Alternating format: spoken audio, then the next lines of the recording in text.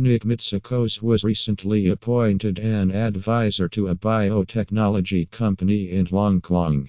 The company focuses on oncology detection and treatment. He is helping the company focus its strategy, prioritize its operations, seek strategic and industry partners, as well as raise capital. He is also helping the company develop its story and help pursue an IPO on the Hong Kong Exchange by year-end 2021.